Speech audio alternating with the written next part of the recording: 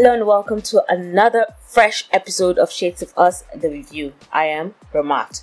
Today I'm looking at a film that features almost no black person. You know this podcast is about Africa, Africans and people of African descent. But when Sadia Evans from Kaduna, Nigeria asked that I review the film we'll be talking about today, I jumped at the opportunity. This is because it discusses issues affecting Middle Easterners, brown people if you may, and outside black people. They have to be the most maligned people in the world. Because of that, I'm reviewing Myra Nair's The Reluctant Fundamentalist. You picked a side after 9/11? I didn't have to. It was picked for me. Step over here, sir. Sir, is there a problem? He's an employee. Follow me, please. Have you ever been a member of a terrorist organization? How do you feel about the United States of America? Agent Ford, I love the United States of America. So let's start with some facts about the film. The Reluctant Fundamentalist is a 2012 political thriller drama based on the 2007 novel The Reluctant Fundamentalist by Mohsin Hamid.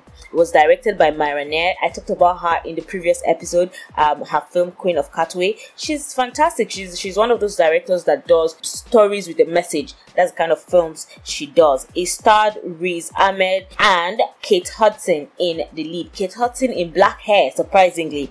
The Reluctant Fundamentalist is a post-9/11 story about the impact of the Al-Qaeda attacks on one Pakistani man and his treatment by Americans in reaction to them.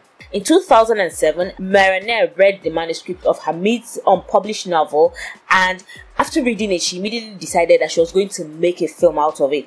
The estimated budget for the film was $15 million, and it didn't even make up to $3 million in the box office. It's called a box office flop because it only made $2.1 million.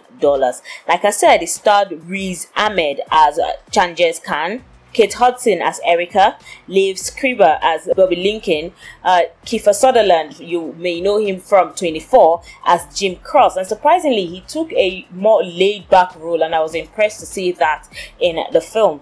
And we had Ompuri, really popular actor, as Abu, who is Chanjez's father. Now, the storyline of the film is that in 2011, Anis Raina, who is an American professor at Lahore University, is kidnapped soon after he leaves a movie theater. Now, a ransom video is sent to the US Embassy demanding the release of 690 detainees from what is described as a Muslim concentration camp at Kot Lakpat, and a 700,000 euro compensation basically to the children of Waziristan. Now, Bobby Lincoln, who was played by Liv Schreiber, is an American journalist and an undercover CIA informant in Pakistan, and he arranged an interview with a colleague of Raina, who is Changes Khan, and someone that he suspects was part of the kidnapping.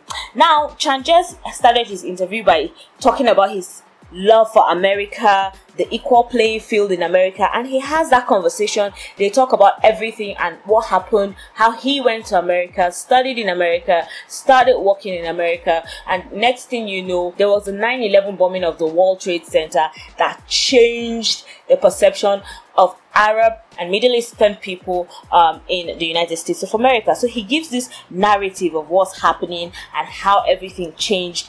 And they keep having this interview and all of that. And somehow, Raina, the professor, was killed, and a picture was sent to Bobby. Bobby now distrusts Changes, even though he's been with him all the time. He thinks Changes is part of it. He thinks Changes killed Raina, and somehow it got messy and someone died. And only for him to find out after he was saved by the CIA that Changes had nothing to do with it. In spite of all the coincidences that seemed to point Changes as the obvious person who was in the wrong, he had nothing to do with it. And that's basically the entire storyline of the film. The Reluctant Fundamentalist received positive average reviews. Almost everyone reviewed it positively in the average category. Rotten Tomatoes gave it a 53% based on 92 reviews, and a lot of it was just between, some people gave it 5.4, some people gave it 6.1. Just they said it was average. Most people believe, most of the people who reviewed the film believed that it was a good movie, but that it was too ambitious and it was heavy-handed sometimes. I'll get to talk about that in a bit.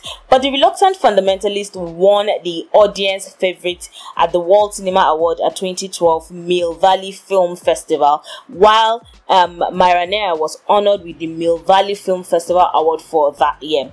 The Reluctant Fundamentalist also won the first Centenary Award at the International Film Festival of India in 2013.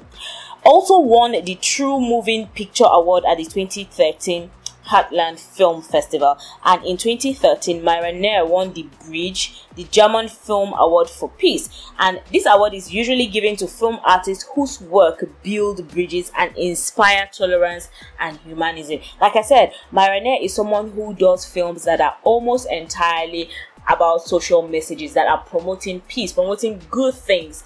And I think that's the reason why the movie flopped in the box office. But I'll get to that in a bit. But let's talk some of my favorite scenes from the film. The interplay between the past and the present in the narration. It was so beautifully done. And you could just feel the beauty of the cinematography. It was wonderful. The cast was good. At least you had someone who is a Middle Easterner in the lead role, not like how you have, someone white playing Chinese, someone off-white playing black. You actually had someone who is Middle Easterner in the lead role, and it was beautiful. And location-wise, it was good. And that's something with Myra Nair. She's down to the detail. She goes to, her locations are good, her productions are good. All of it together is good for the visual appeal of the film. Now, I love something of the subtle yet domineering intelligence of Changes. He didn't, try to force his intelligence, but his intelligence forced himself on you, because you couldn't ignore the fact that this guy is intelligent. This guy knows what he needs to do. He knows what he wants for himself. And it didn't matter what people thought about him. That was the beauty of Changes. And I love that subtle yet domineering presence of his intelligence.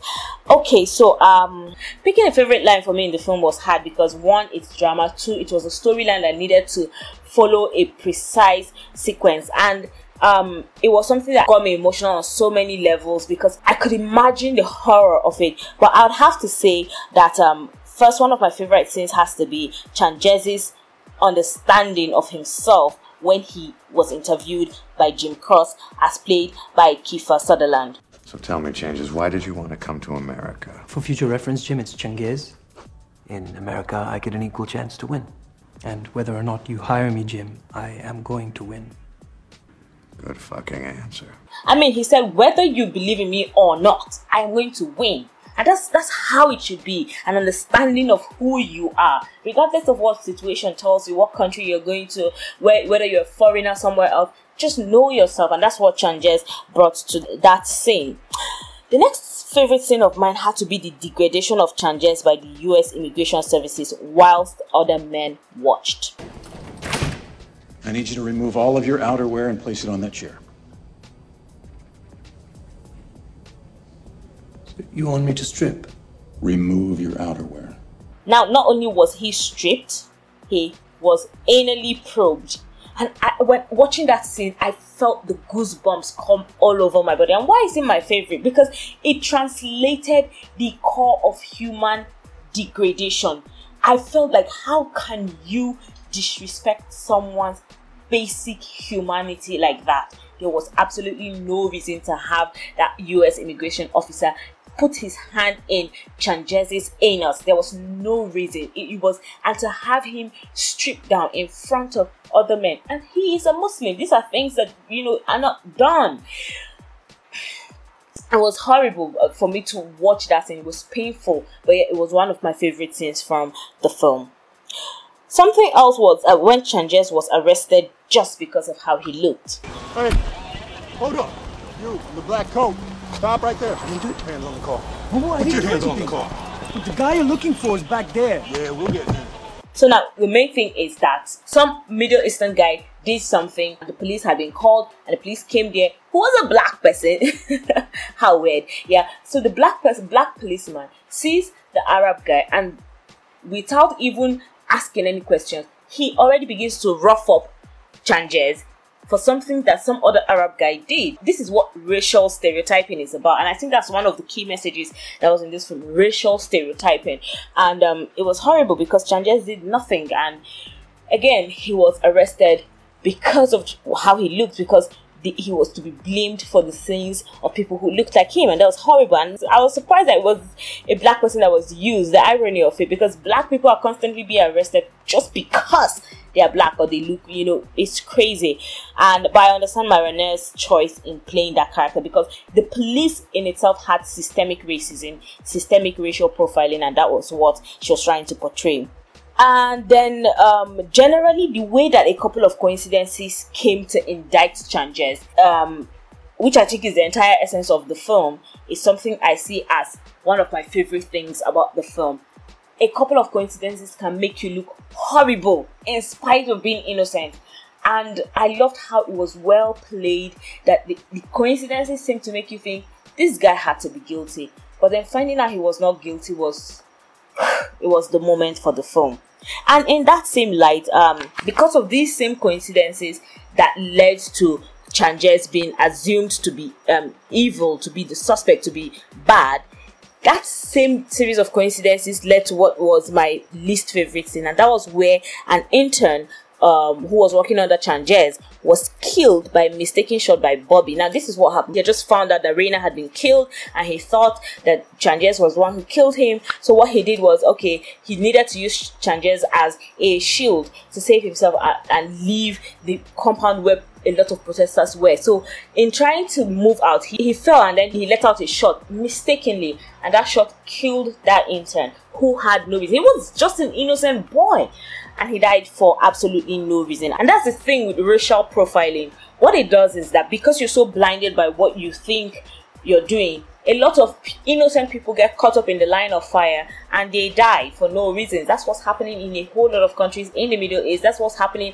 right now in the United States of America. That's what's happening in countries like Nigeria, South Sudan, all of it. As long as you have a bias towards a certain group of people, you are unwilling to look at the rationalism of their humanity, and that leads in many cases to the death of innocent people. Really, really horrible.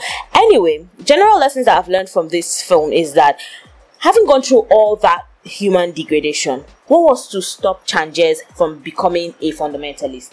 This is one of the biggest lessons for me, because when you push and push and push a person, it becomes a problem to that person, because at a point they will push back. So what was to stop Changes from becoming a fundamentalist? That's one of the biggest lessons that I've learned from this film. And as you see in some instances, I believe that villains are made sometimes by the actions of the supposed heroes of the world. Just look at how Al-Qaeda came about, ISIS, look at how they came about. And what is happening in Yemen and Syria? What is to prevent the birth of more fundamentalists? This is the question we need to ask ourselves, and I think that's the message that was in the film. And I understand why it was a flop, because nobody wants to hear the message that sometimes the supposed heroes of the world are the ones who are making the bad guys of the world. And I think that's the reason why the film flopped. Anyway, I think the story was something that needed to be told. It was a great movie as far as I'm concerned. It was well shot, it was well articulated, it was something that needed to be said, and it was done properly. But then, that is my opinion. What do you think about The Reluctant Fundamentalist? Do you like the film? What are your favorite scenes? What are your favorite lines? Just tell me what you think about the film in the comment section. And thank you, Sadia, for choosing the film. It is such a beautiful, beautiful, beautiful film. Remember, you can select the movie for next week and we'll review it for you. So I think I've come to the end of the show today. A pretty heavy one it was. I hope you listen to the end of this podcast to find out ways to contact us. And don't forget to tune in every Tuesdays and Thursdays at 1 p.m. on our various platforms. Thank you for listening today. It's hugs and kisses from Ramat. Bye.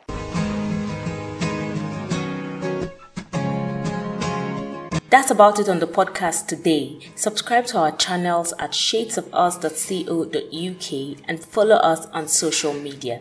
We're on Facebook and LinkedIn at Shades of Us, and on Twitter and Instagram at Shades of Us Afrique. That is Shades of Us Afric without an A. Want a song or movie reviewed? Send us an email at shadesofusafrica@gmail.com or send us an SMS on +234 9059 127552. Thank you and bye.